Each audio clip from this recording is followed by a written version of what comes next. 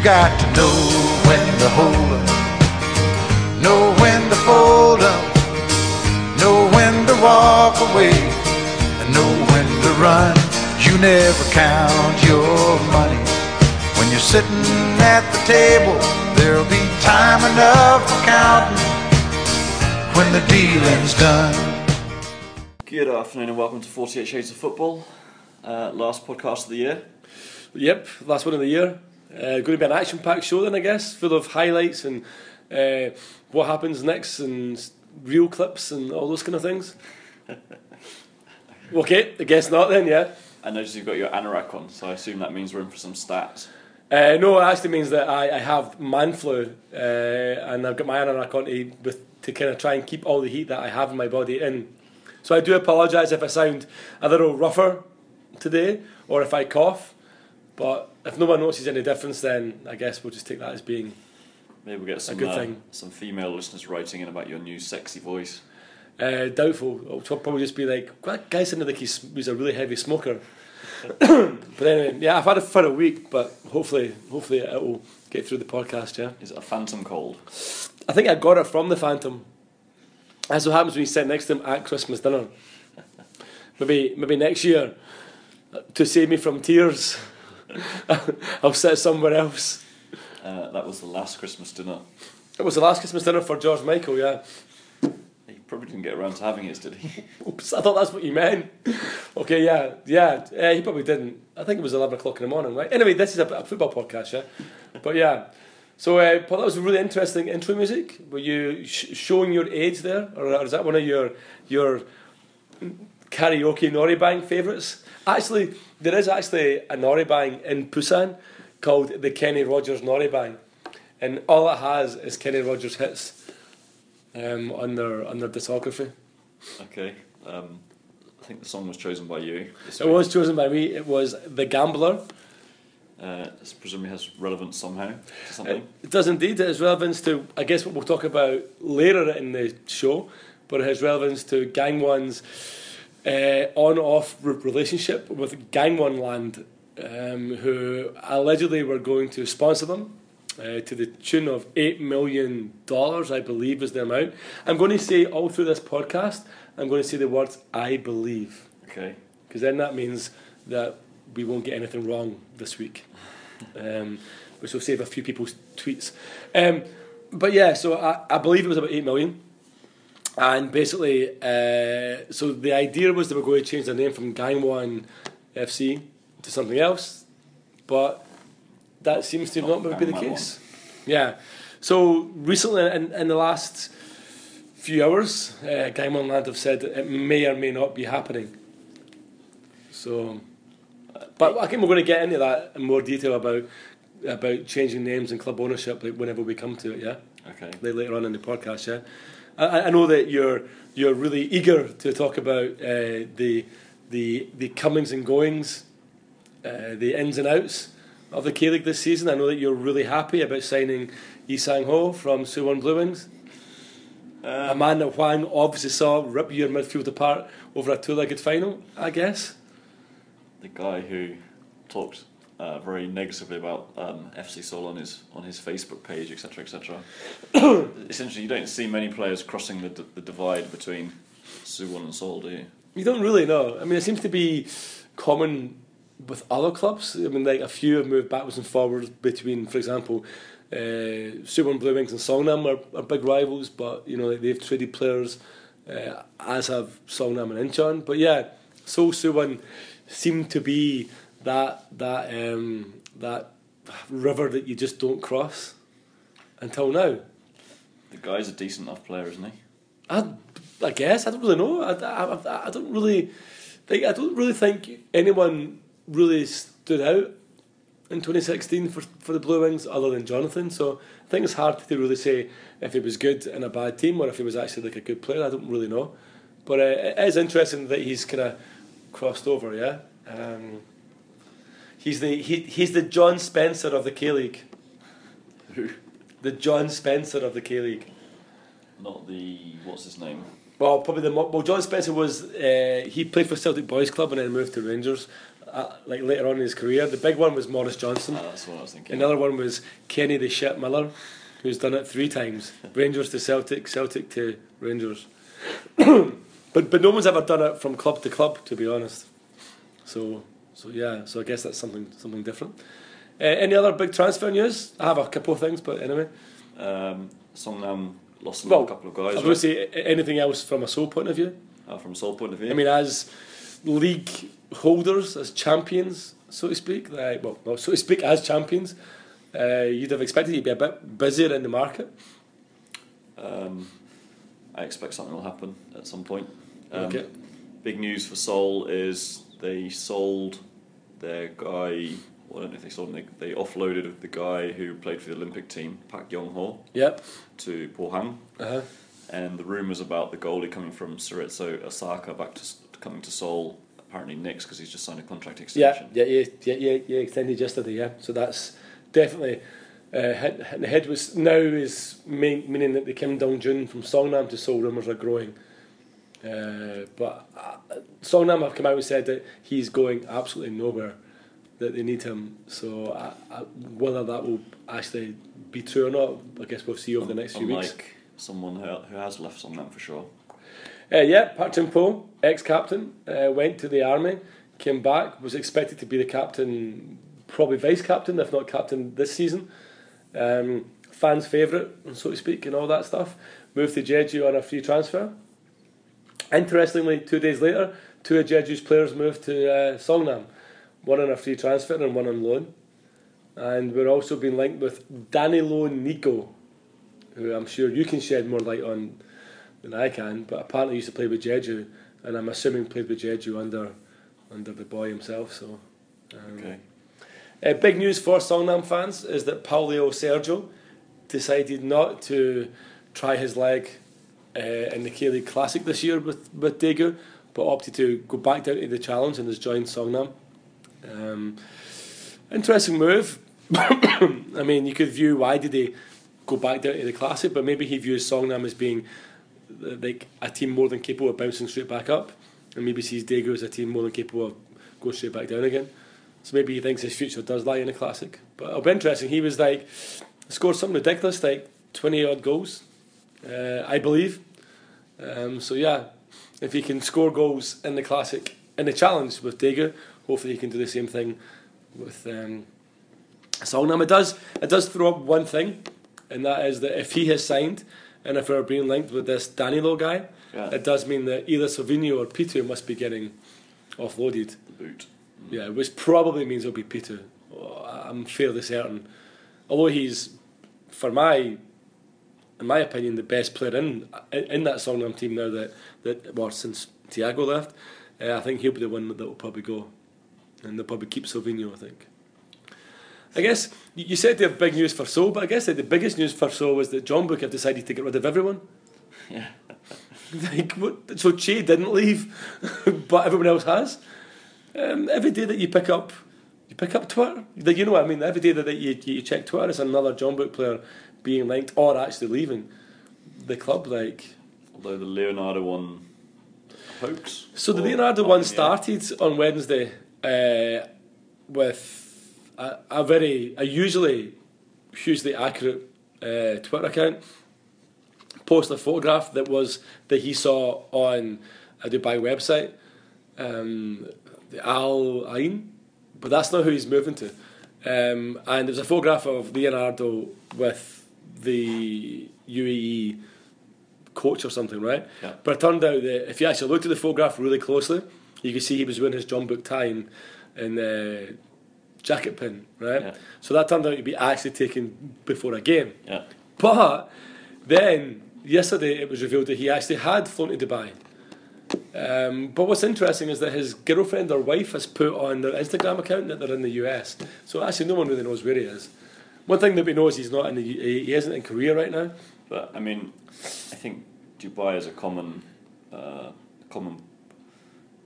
can I say, transfer point for people flying back to Brazil. Yeah, it's a huge hub. So there's a high chance he's just flowing from Seoul to Dubai to Brazil to the US, and someone has just seen him in Dubai checked into the Dubai flight and put 2 and 2 together and got 40 Issues of Football podcast.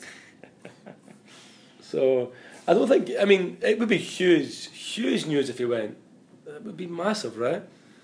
I mean, that would mean they would be basically going with the Wookie and the Gookie up front. Yep. Okay. Also, big news is one of their two centre backs has gone to Guangzhou, I think. Yep. Either Kim Hyung-il went or Kim Hyung-il refused to go. But they went for one centre back first, and he didn't want to move, and then so they seem to have bought the other one. So John Book have definitely lost several players, and if you put Lopez in that list as well, it's going to be a really tough start of the season for John Book. And just while we're on the subject of Kelly players, Partalu, who did play for John Book, who was ignored and then shipped out. Yep. He's left his team in the Middle East after just a few months. So he might come back to the K-League? Pretty doubtful, right? Doubt it, but... Doubt it, right? I didn't know that Bruce DeJit and Adrian Lair have both, as far as I know anyway, have both committed the future to Suwon next year as well. So they will definitely still be here in the challenge. Other big news, I think Kevin has moved or is in the process of moving from Incheon. And in fact, I actually saw his agent posted some training photographs today on Twitter, and it don't look like he's in an Incheon shirt. So it looks as if he might have made that move. I'm not really sure, it's China or Japan, but I'm not really sure where he moved to. I just know he was being linked with the move, and then I saw those photographs today, and it's definitely not Incheon that he's training with. And then Mendy went from Ulsan to Jeju. He did, yep. We have a slightly different view about Mendy's utility, right? Yeah, but I think Mendy is actually handy, whereas you think Mendy is more Mandy than Mendy, right? I think he's a pretty decent player. I think if you look at how Jeju play as well, like they're really like free flowing, like really attacking, and I think now that they've added Park Jin-po right back as well, like he's a bit of a kind of wing backer. He's a bit kind of like a traditional he was at Songnam 3 years ago. Whether he still has that pace or not, I don't know. But if you got him like here up the right wing, putting crosses in, then yeah, I think a 6'2" Ghanaian striker is going to be like Ghanaian striker is I think could add something to that squad, right? I mean, Jeju were one of the highest scoring teams like in the league, so yeah, I think Lee Kyun-ho out and Mendy in, I think is a good piece of business, in my opinion. I know you think Kova is more of the kind of the better player, but I think definitely Mendy is able to put the ball in the net. I think he'll do well at Jeju. Well, I just think Mendy's a bit like the Wookie. I think he's got a bit more talent. I don't think he's a bit more talent than the Wookie. I think he's a bit more of a presence in the box than the Wookie, and I think he gives a bit more. I didn't know, Bobby mentioned Kova. Kova signed an extension to his contract. He was going to stay one more year at Ulsan. And Ulsan moved swiftly to bring in some Dutch striker, 23-year-old from Heerenveen. Yeah, I saw that. That's an interesting move. So yeah, Heerenveen are not a bad team. Well, they weren't a bad team. They might be a bad team now. I don't really follow Dutch football probably as closely as someone who's sitting with a laptop right now, but they've been in the UEFA Cup or the Europa League or whatever it's called nowadays recently, I think. Yeah, I mean they're a team I've heard of as opposed to majority of Dutch teams which I'm not familiar with. Yeah, I mean I've definitely heard of them in the past, so like whether they're still any good or not I don't know, but I think that's still for me that's a pretty decent move I think for Ulsan. I guess we can maybe talk about some transfers that may or may not have happened. I think my favourite transfer of the week has to be Victor Acuna to Seoul Eland. And Eland got him, and what looked like an actual photograph of him wearing an Eland top. I'm sorry if you're listening to this, Dan. And then, so they put it on their Instagram account, and the photograph was on Twitter and made a lot of retweets and stuff like that. And then he's come out and said, I don't know what you're talking about. I'm moving to some team in Brazil or some team in Portugal. And when you look at it closer, and compare that photograph to other like Eland new arrivals, yeah, it really is actually photoshopped. And Eland did, in actual fact, Photoshop an Eland to appoint a guy that they were in contract talks with. So I think ex-podcast host Stevie may have called it schoolboy stuff. I think I went a little bit more down the lines of the plot thickens. But really interesting if they've kind of announced this guy on their Instagram and didn't actually have him signed, yeah? But they have signed some Hungarian boy. And they've let go Clark Carlisle. Yep, Carlisle Mitchell's off. And Tarabai this week will finish his loan and head back to Malta as well. So that's a wee teaser for you there. You were too busy grimacing at the water. Were you either grimacing at the water or grimacing at my shockingly bad pun? The water. No, okay. Well, they've been listening to your pun. Okay. So yeah. Any other transfers to talk about? I guess, I'm not sure if we covered this one last week, because I think it happened as we were wrapping up the podcast. But MVP, Golden Boot, Player of the Year, Legend, Jung Jo-guk seems to have swapped the Jew of Guang for the one of Gang. Okay. See what I did there? Okay. Are you high on drugs at the moment? I'm actually on antibiotics and all sorts of stuff. So yeah, he seems to have moved to Gangwon. Well, no, he doesn't seem to have. He has moved to Gangwon, right? Yeah, I saw a picture of him. Yeah. So he probably is like. I mean, Egan Ho was a big enough name, but yeah, I think definitely like that's a huge one. A couple of other players have moved in as well, but I think Jung Jo-guk has got to be. He's got. I mean, they've got to have paid good money for him. First of all, reasonable money, right? I Get it from saw Gwangju. Egon Ho's salary at Jeju last year was $800,000. Okay. So I think that put him in the top 5 of domestic players. Okay. Yeah. Obviously, the Patriot must have been on a little bit less than that because I don't recall seeing his name.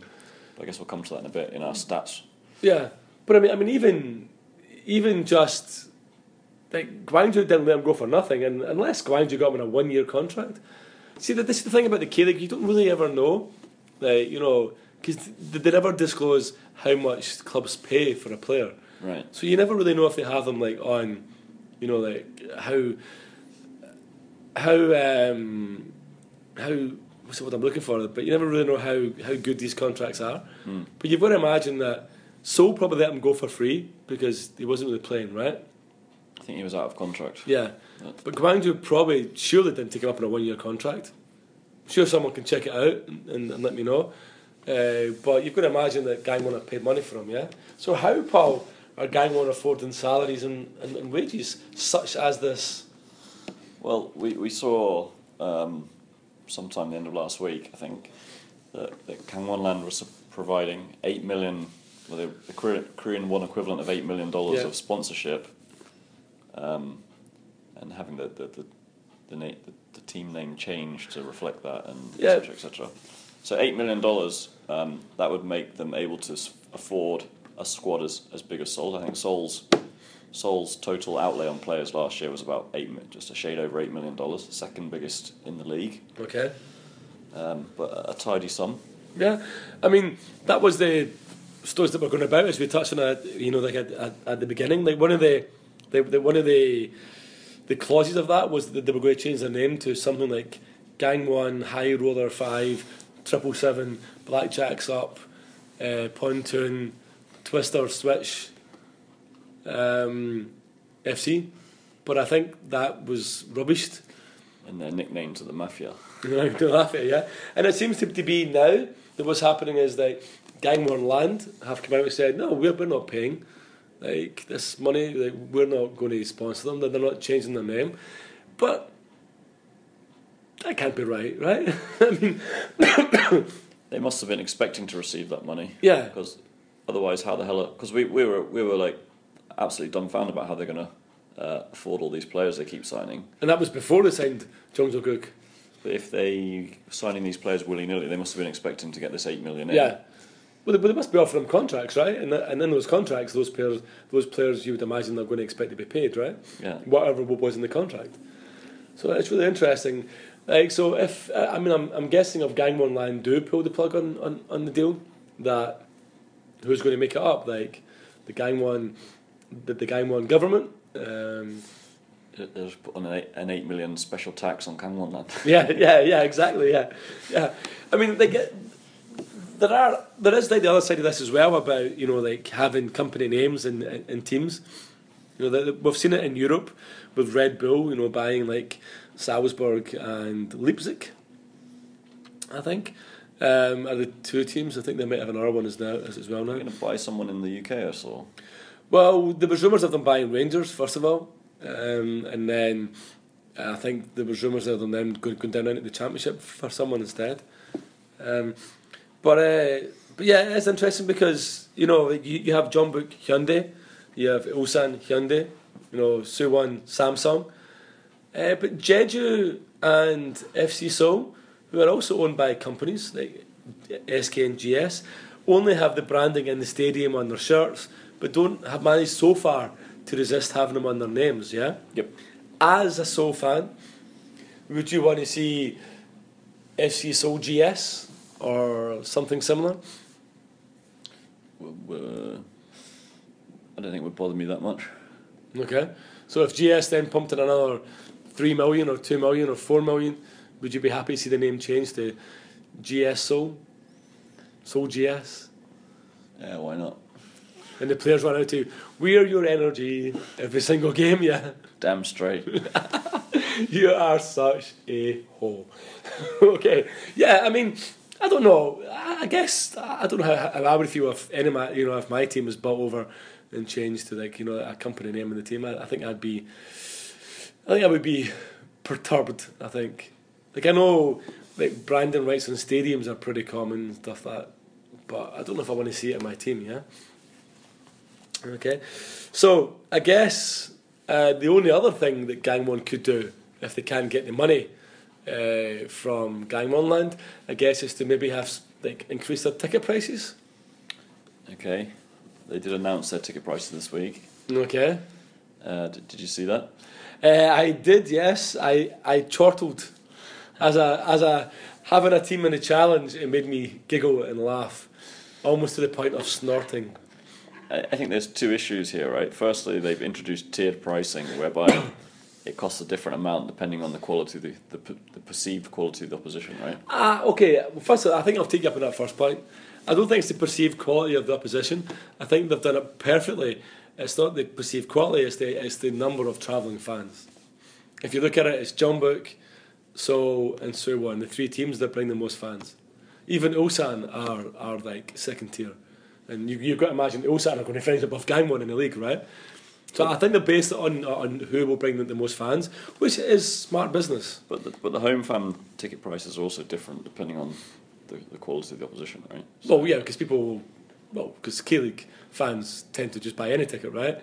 So the idea is that if FC Seoul, Jeonbuk or Suwon are at home, the ticket price will be higher, so that those crafty, pesky little Seoul fans don't go in the home end, right? As someone that's actually been to that stadium, it's not segregated at all. So I'm not quite sure how they're gonna do this. Well, on the diagram I saw, it did look as if they were actually going to create an away stand, which is exactly what Elan did in their first season, and it was not the best idea, right? Because it looks like they're going to take one part of the stand and just make it like away, but that's not going to work.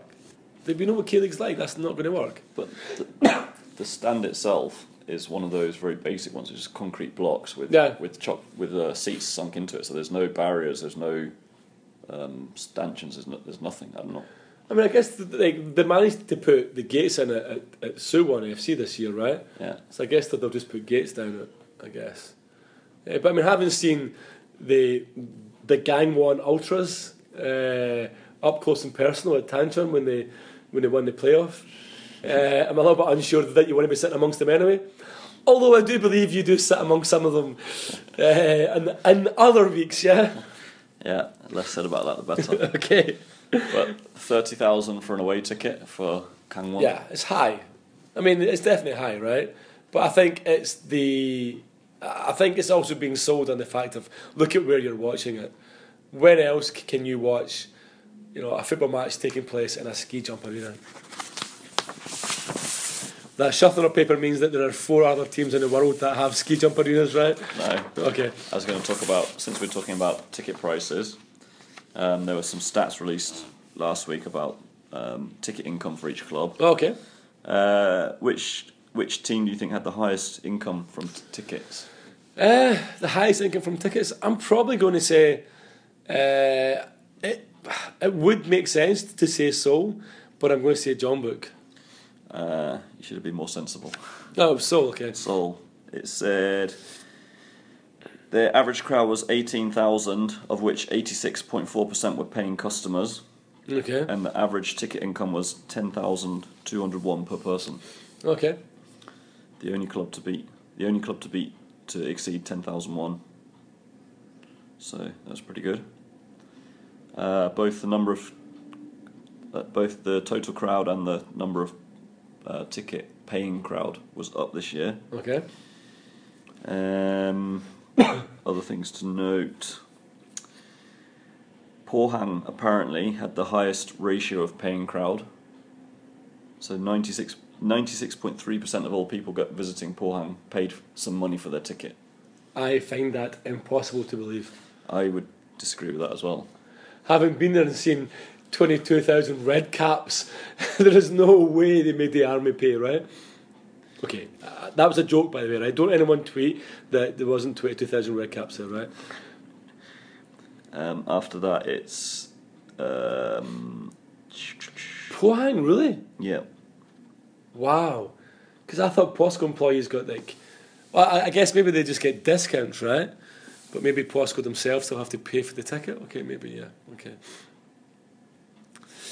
What about, so we often mocked Suwon Blue Wings last year about how their crowds were really low, and how once they stopped giving away free tickets to the schools that nobody went. Were we accurate in our mocking? Their crowds were definitely down for the year. In the report they talk about Suwon, but it's not clear which one they're talking about. They said that after Pohang, with their incredible 96% ticket buying ratio, Cheonnam and Suwon both had 91.2% paying customers. But I'm not sure whether that would be...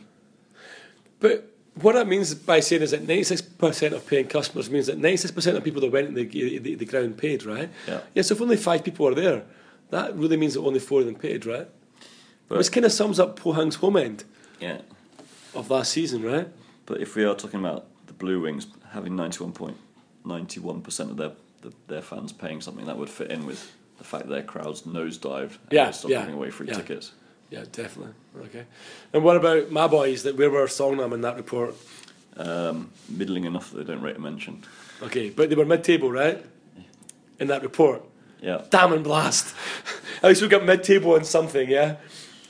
If only we could have done that in the league as well, yeah? Yeah. The other thing is there's some stats about TV.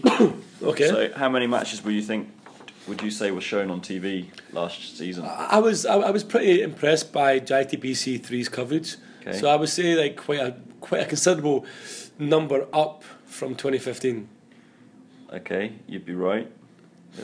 It's almost doubled. Yeah, I would have said that. Yeah. I think JTBC were really good in their coverage, especially at the start. It kind of tailed off a little bit around baseball playoff season, but that I guess was to be expected. But I think at the beginning, definitely they were showing 3 games a weekend at some times, right? So the actual stats there were 774 K-League games shown on TV last year, which was an increase of 350. Okay. Compared to the year before. Oh no, it's an increase of increase of 350. That included 335 live broadcasts, 399 replays, and 40 delayed broadcasts. Okay. Yeah, and that I was really I was impressed by their coverage. I thought it was good. Hopefully they'll keep it up for 2017 as well. Yeah. A total of 1,738 hours and 55 minutes of televised football. Okay, that's the accountant in you coming out. Okay. But yeah, it's a pretty good effort. Yeah, they do tend to be mostly on channels that I don't have at my home, Yeah. which is a bit annoying. It was mostly on JTPC. They were showing one game on a Saturday and sometimes two on a Sunday. Like when there was because there was sometimes delaying the second Right. kickoff coverage. And then I think KBS also, to their credit, pitched in with a good few games on the terrestrial TV. Yeah, I think we talked about it probably about a year ago that they were planning to show about 30 games or something over the course of the season. So they did not too bad as well. It's still, as soon as when the baseball season was on, it was still pretty tough to kind of see midweek games. The midweek coverage is still pretty poor. Yeah. But the weekend coverage was pretty decent. And the ACL challenges were. Oh, the ACL coverage is utterly disgraceful. But that is not a Korean thing. I actually read a thread recently with a couple of guys, one in Japan, one in China, and one in Australia, who were all complaining about the ACL. I think the AFC had a thread saying, what would fans like to see, improving the game? Yeah. And one of these guys said, how about showing it? And then someone else said, yeah, show it. And it was kind of like, you can see that even, like China, Japan, Australia has a similar issue. So it's obviously the AFC themselves that don't really make a big thing of showing or providing accessible coverage. I think, yeah. Did you remember that time that who was playing? I think it was Songnam Gwangju RNF. Yeah, it was Songnam Gwangju RNF, and KBNS Sports played it. They showed it, and they started it 10 minutes late, and it was 1-0 to Songnam, and that's how the game finished. Yeah. You just think, that's ridiculous, right? Right, next lot of stats to talk about are players' salaries. Okay. The average survey of players' salaries was released. Obviously, Chumbuk, the biggest player, salary at $14.5 million for their squad. Okay. Average of $395,000. Okay. That's per year, right? Per year, yeah. Okay. Second, Seoul, just a shade under $9 million. Blue Wing 7.5, Ulsan 7, Pohang, Jeju, Songnam 4.5 million, average of 120,000. Yeah, that probably most of us was played to P2 and Tiago, right? Interesting to see looking at that with Samsung, with Suwon Samsung being the Suwon Blue Wing, being third, you said, and yet having such a pretty, in the end, a good season. Winning the cup and stuff, but up until that point, they were having an absolute mare of a season, right? Yeah. I do know that a lion's share of the Seoul salary was getting paid to Daehan, who I believe was he the top or second top earner, right, in the league? He was the second highest foreign earner. Yeah, but I think it was which made him also the second highest earner, I believe. I thought the Wookiee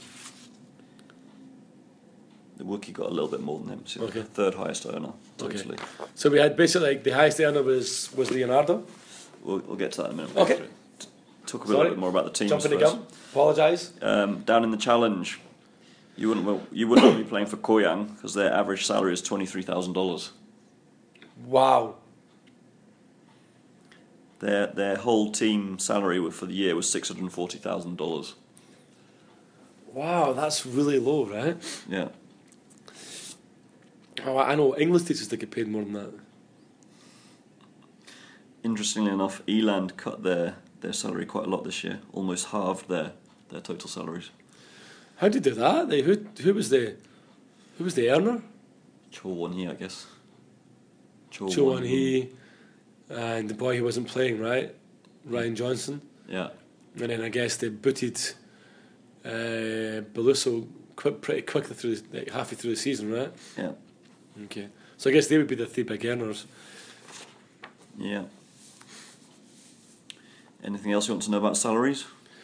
How many of them were actually earned? That's a tough question. So who was the highest earners in the challenge then? The highest salaries in the challenge? The team with the highest salaries was Busan. Busan? Average of $90,000. Busan, Daegu, Gangwon, Eland. Okay. So, I mean, I guess you could look at that and say the Busan experiment didn't really work, right? It kind of failed pretty miserably. But that was because of the poor start, I think, right? They started pretty poor there. The beginning they had a pretty bad start, right? And then they kind of got it together towards the end, but it was a little bit too late. Okay. So then I guess individual players, we know, obviously, I would say if you were asking me for the top 4 or 5 earners in the league, last year I would have said you'd have been looking at Leonardo, probably the rookie. Kim Bo-kyung probably came back in quite a bit. Dehan didn't come back for the love of the red and black jersey like he said he did, that's for sure. Adriano is another one who I would imagine was probably given a pair of eyes during the season to stop him moving to China. And I would have loved to have known how much Thiago was on as well. Unfortunately, I'm sure all the details are available somewhere, but the thing I printed out only gives you the top 5 foreigners, top 5 Koreans. Okay. So at number 1, Leonardo, 1.7 million. 1.7 million per year. You got 1 million a year. 1.7 million. Well, US equivalent $1.7 million. It's not really a whole lot, is it really? That's including all his goal bonuses as well. Yeah. Okay. Second, the Wookiee, 1.4 million, 1.45 million. Okay. Wow. Third, Dayan, 1.4 million. Okay. Fourth, Edu, a shade over 1 million. Wow, that's insane. Fifth, what a waste of money. Fifth, Bo-kyung, 1 million. Okay, yeah, I thought he'd come back quite a bit. And then Lopez, 900,000. Lee Dong-guk and Lee Gun-ho, 850,000 each. Same for Santos. Okay. And then in at number 10, Young Ki-hoon at $730,000. So basically, Seoul really only paid one player a lot of money, and that was Dehan. Yeah. Adriano's not in that much. Park Chu-young's not in that much. If you look at Seoul's foreign players, Seoul got four foreign players, right? Sorry, and I forgot Osmar. I think Osmar really isn't on 1 million. Seoul have got 4 foreign players, and they paid them a total of 3.3 million. Which when you remove 1.4 from So Seoul's foreign players were paid an average of $840,000 each. Yeah, but when you imagine the fact that Dehan's taken considerably more than that home, that means that one of those foreigners is getting paid utterly nothing, right? Which is probably Takahagi. Yeah. So you're looking at Osmar, Adriano probably on like 600.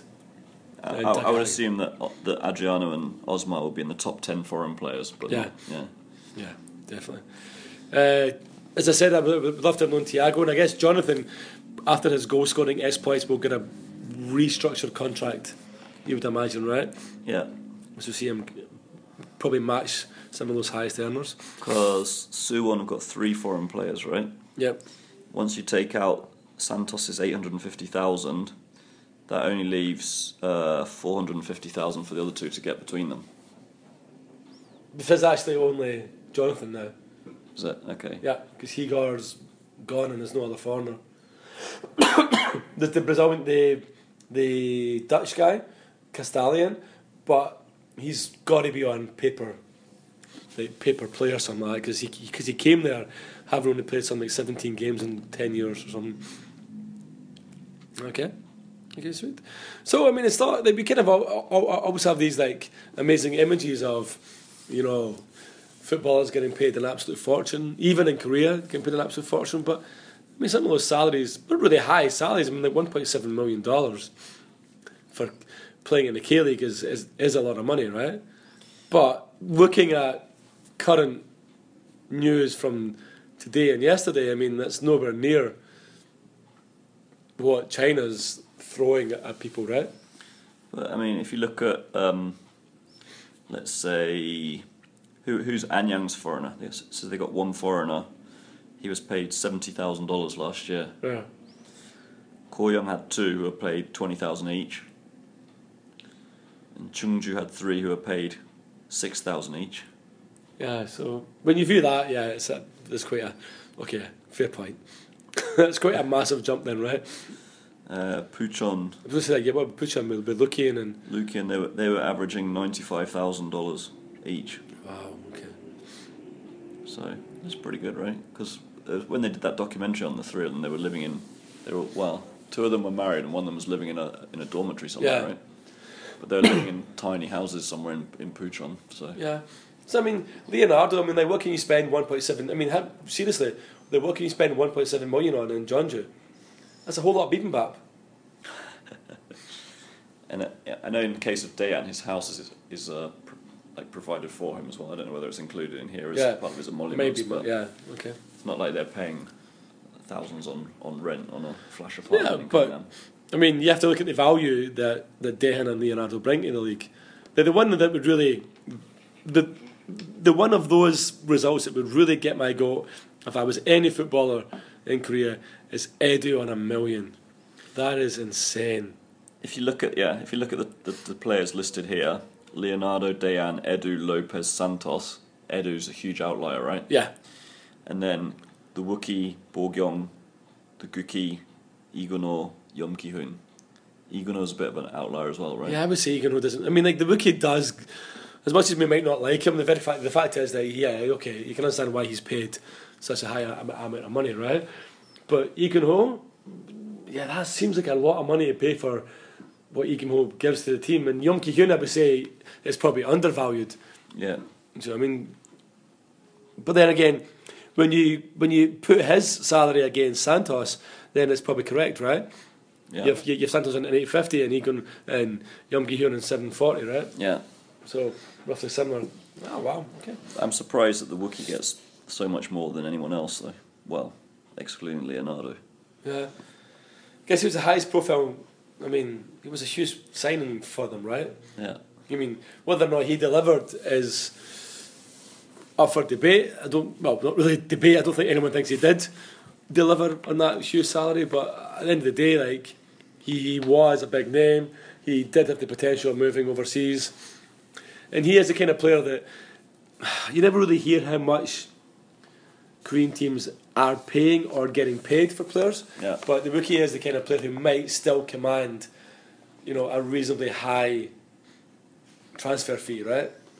Right. Because you can imagine a European team thinking he could do a job, Like big tall Stoke. striker, knock it down. Stoke. Like Stoke, yeah.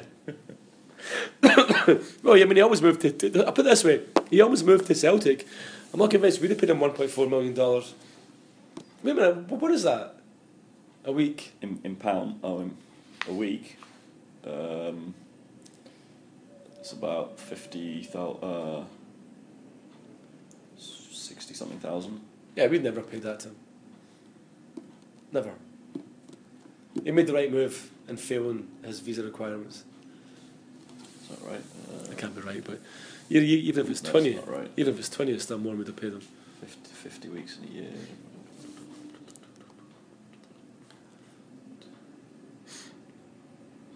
Yeah, I'm not going to even bother. It's a lot, right? But so you have to imagine. I mean, I guess that's why he always walks around with a big smile on his face, like looking like the cat that got the milk, right? Because 1.4 million can buy a lot of blowjobs in bars in Jeonju. I really hope you're cutting that. Well, I mean, especially in Jeonju, right? I've been in Jeonju. Anyway, so yeah, so he was always pretty happy, and I did read recently that there was a happiness rating Yeah. given to the fans of the... I don't know how they quite came up with these stats in the K-League, but anyway. I don't quite know what their methodology was, but they did some kind of survey of K-League fans and figured out how happy each team's fans were for the season. Do you want to take a guess which team had the happiest fans? The happiest fans? Yeah. Gwangju. That was a lucky guess. Well, the Patriots scoring goals to them, and they finished relatively comfortably right out of the. They were never in danger throughout the whole season. Did I get it right? Yeah. Okay, I didn't even see that by. All I saw was that I know who's bottom. I didn't see who was top. Gwangju fans averaged a happiness score of 6.36 out of 10. Okay. So you said you know who was bottom. Who was bottom? So bottom, right. So basically, bottom I know was the Blue Wings, right? Yep. But that was only because on the day that they did the surveys, Kunsok was at a baseball game. Otherwise, Songnam would have been bottom. Suwon's fans' happiness score was 5.77 out of 10. Which, up until the cup final, was actually 4.77, I reckon, right? Yeah, and Sangju about the same. And Yeah. Cheju. Interestingly, Cheju were only 5.79. You'd have thought they'd have been a bit happier about their season. What do you mean, like getting into the ACL and... Seeing a shed load of goals Yeah. this season. That's quite strange, right? Yeah. Maybe they're unhappy with the fact that there's no beer on sale inside the stadium. Maybe they're unhappy with the fact that they wear orange tops. And then going up from the bottom in 9th place Cheonnam, 8th place Jeonbuk, 7th place Songnam, Yep. Ulsan, Pohang, Suwon FC, Incheon and Seoul. Seoul in second. So Incheon fans were happy that on the last day of the season that they scraped like one more year of pain and misery in the Classic. Actually, there's not much difference between Suwon FC in 4th and Suwon Blue Wings in 12th. I think what that probably states, or that you know, is like, I think K-League fans in general are not really enjoying them. I mean, I'm assuming the happiness rating took in the match day experience and not just how happy are you at your club's league position, right? I'm assuming it took in a lot of things, right? And I'm assuming one of those questions would have been how happy are you with the match day experience? Yeah. And I think a lot of K-League fans, I mean, I think a lot of them don't really enjoy the actual... The hardcore football fans enjoy going to the games, but I think a lot of fans literally just see it as about the game, right? You don't really see, you know, other than the traditional behind the goals singing sections. There's not really a whole lot of joy and happiness going on in those stands, is there? No. Where was Ulsan? Were they high? They were 6th. See, that's interesting because they had cheerleaders and they had K-pop girl groups, and still they weren't happy. It's quite an interesting stat. I'm not really sure what we can read into it other than Gwangju fans are happy to please, and Suwon fans are the shits that we thought they were. I think it makes sense that Suwon probably underachieved the most this Yeah. season, right? So, and Gwangju probably overachieved compared to what their expectation was. But Songnam fans, I guess we were happy when we had Thiago, but we were devastated by the end, right? But overall, sort of middling, Yeah. mid-table again. Well, that's all we can really do. Do you know what I mean? It's like, yeah. I mean, we didn't block buses. We didn't even protest the way. Oh, I guess like Ulsan fans blocked the buses right at the beginning of the season. Yeah. So I guess yeah. Okay, yeah. I guess those stats kind of make a bit more sense then. And personally, how happy were you about this season? Give it a mark out of 10. Probably 4. At the beginning of the season, I said 10. Yeah. But the way the season ended, yeah, it was a disaster. And you could see it coming a long way away. But in terms of the experience, in terms of the temporary stand, the first full season in the temporary stand, like, you know, the view, the atmosphere, like getting to and from away games and stuff, I'm pretty happy with the K-League experience. Like in terms of Songnam's performance, I would say 4. But in terms of following the K-League, I would say about an 8. It's very rare that I go to a K-League game and complain about something that's there. I think the environment is good. The quality in the pitch is not always great, but like, there's no heavy-handed stewards or policemen. There's no... I mean, as long as you avoid the dried fish, you're pretty much sorted. Okay. Yourself? Snatching a title from the grip of disaster and then throwing away a cup final to your bitterest rivals? I would say this season's been disappointing for me. Okay. I've not enjoyed it as much as I had previous seasons. Okay. But Why is that? I think the quality of play is going down. Okay, yeah. So when I first came here, people used to ask me a lot, like, don't you find that the quality of the K-League's really poor compared to, say, the Premier League back home or whatever you used to watching back home? And I said, well, I still enjoy watching live football. Yeah. And I get excitement from watching Seoul and seeing how well they do. But that excitement sort of drained away in the last couple of years. Okay. Like, do you think now it's becoming more I enjoy going to the football as opposed to I enjoy watching the football? I find that like the quality on the pitch, I think, is definitely lower than I can remember it being. Yeah. Like, we were blessed with Thiago in the beginning, and the guy was brilliant. But the second you took Thiago out that team, it was laborious. Like, now a lot of that was down to Kim's tactics, but I also go other places. I mean, I don't just go to Songnam games. I mean, I go and watch other teams play as well, and I enjoyed watching Jeju, which is why I find their fans rating so strange. I mean, Jeju was the only team I'd probably say that I would enjoy watching. I enjoyed watching Jeju. I enjoyed watching Suwon FC actually, but I enjoyed watching Jeju. Didn't particularly enjoy watching the Blue Wings anytime I went. But I think I enjoyed Incheon. I didn't. Great stadium, but the quality on the pitch is not good. Mm. But I think this all goes back to what can the K-League do to bring the fans back? Is it for clubs to just go and do the Chinese method and buy a whole ton of players, or is there other stuff that they can do to get the stands of China, filled? I saw in the news today that an unnamed Chinese team offered. Yep. Was it 350 billion? $250 million to Real Madrid and 180 million or some 100 million to Ronaldo. So something like a couple of million, £2 million a week or something, wasn't it? Something stupid. Ridiculous. Utterly ridiculous. And he turned them down anyway. Well, Real Madrid turned them down, I think, as well, yeah. Interestingly as well, though, I mean, Tevez has completed his move.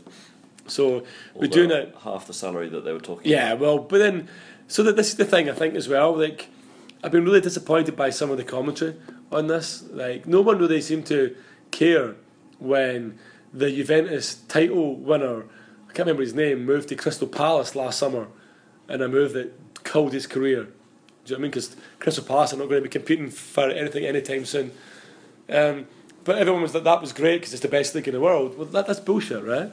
How can one league that pays a disgusting amount of money be the best league in the world, but another league that tries to copy it is just players that are going there to end their career? There comes a time that when the English media arrogance has to stop, and also the Australian media is really ridiculously pathetic as well. They've been slamming the Tevez deal, and they were the ones who were like quoting all the salary figures. The Chinese media themselves have said no, he's not on that. And they're actually saying Tevez is on less than Lavezzi. It's still a huge amount of money, but nowhere near the 850,000 a week that they said he was on. I think I saw today the BBC was saying he's getting paid about $350,000 a week. Yeah, and I think that Lavezzi's on maybe just slightly more, or maybe the same. But it does mean that in the Chinese league you do have Hulk, Oscar, Lavezzi, Tevez, Ramirez. Right, and if you think Tezeria. about when the Premier League first started, right, it was only sort of in the mid '90s that all these top players started coming to England, right? Yeah. Before that, it was a lot of fairly decent players, fairly decent English players, and a couple of middling Europeans, and suddenly got one or two top players in, and it started to trickle, turn into a flow. And then all the really decent guys started going to Spain instead, and you get the second tier foreigners coming to the UK, right? Yes, I mean, I think it's. I don't have a problem with what the Chinese clubs are doing as such. I don't think it's not going to benefit them, because the difference is that you do still have the 3-4 in a row, the 4-4 in a row. They can make it a 5-4 in a row. They can make it whatever they want, to be perfectly honest. Do you know what I mean? Like, I think that's why, it's still the same as when England or when the UK had, there was the 3-4 in a row in the UK. Yeah. It was Spanish teams, Italian teams, German teams, Dutch teams that were winning the European trophies because they were more technically more naturally technically gifted, and I don't think Chinese football was at anywhere near that level yet. Do you know what I mean? Yeah. So they can have all these ridiculously expensive players that they want. It's not necessarily making their national team better, or their league better, or their chances of winning a continental tournament better, as we can see, because like John Book won it this year. So I think, but I think that they're just copying exactly what like these other leagues have done, right? Do you know what I mean? You know, Yeah. like, and I don't understand why they're being slammed for it. Like, I don't understand why Fox Australia is being so negative about the Tevez deal. I guess it's slightly unfair within Asia itself, right? Well, yeah, but at the end of the day, if there is no like FFP, then which it doesn't seem as if there is, then yeah, that's the AFC's problem, right? They need to clamp down on it, but I don't think you can slam Tevez. Do you know what I mean, for making that kind of move? You can maybe slam Oscar because he's way younger. You maybe say like why he's like 22, 23 or something like that, 24. But then why is someone at that age making the move? But then again, he's making the move to be like set up for the rest of his life. Do you know what I mean? I don't know. I have a problem with it, but I have a problem with it across the board. You know, it's like Celtic can't win anything and can't compete in Europe because we're playing against even Kazakhstani teams who are paying like, you know, £100,000 a week for Brazilian international stakes. So that's where I have a problem with it. But if you're going to allow it in other leagues, then I think definitely the media's got to get a grip and just like stop reporting it negatively. Yeah.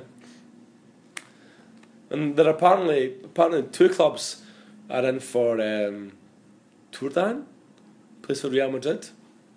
I haven't actually heard of him, but they're getting ready to bid like 60 million for some Real Madrid midfielder. Okay. But it'll be interesting, I guess, when we get round to finalising the ACL groups, we'll do like our ACL special again. I thought we weren't going to do it this year. We'll do it.